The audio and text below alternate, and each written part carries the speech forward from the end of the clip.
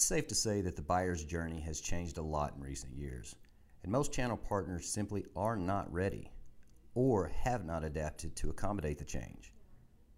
The average B2B buyer is 67% of the way through their buying process before they even engage with a salesperson. Now, you couldn't have said the same 20 years ago, and it means buyers are entering the pipeline with a totally different set of expectations than they had in the past.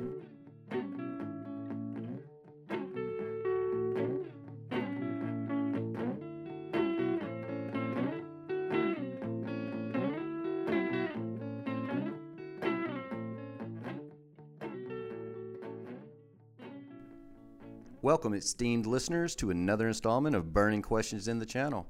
I'm your host, Christopher Spann, and every week, with the help of some of the best brains in the channel sphere, we'll sit down to answer real questions facing channel professionals and dive into the strategy of best-in-class programs. For the purposes of this podcast, we are defining digital transformation as the displacement of traditional methods by digital technology processes. And it's this transformation that is affecting every sector across every industry on a global scale. It's apparent that enterprise organizations have never experienced this level of upheaval before. Even established brands are scrambling to either update or replace IT systems before they are overtaken by disruptive brands that are leveraging those strategies. It's this change that has had a significant effect on the channel ecosystem.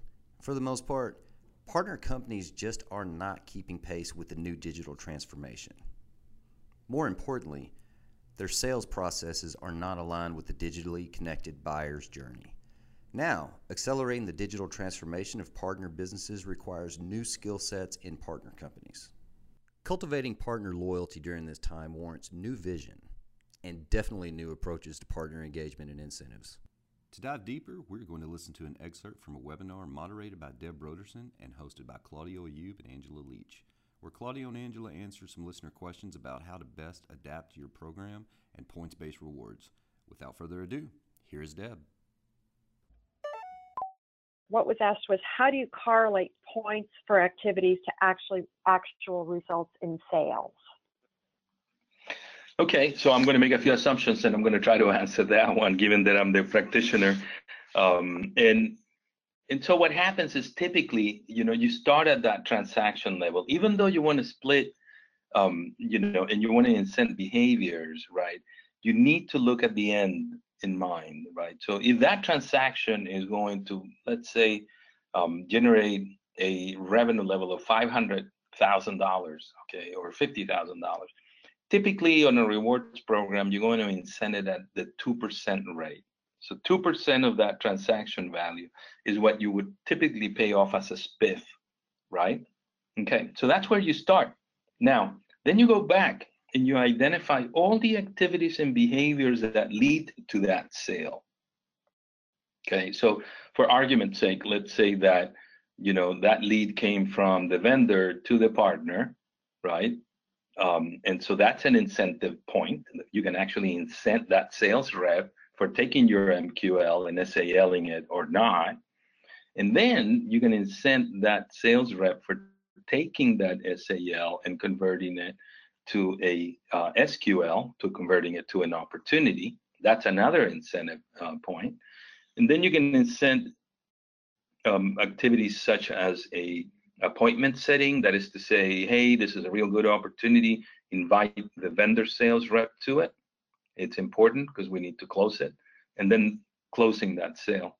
So if you had 2% of the transaction value, you can split that 2% among those sales processes, right? And actually pay incentives for SALing and MQL, pay an incentive for then taking in opening up that opportunity or converting it to an SQL.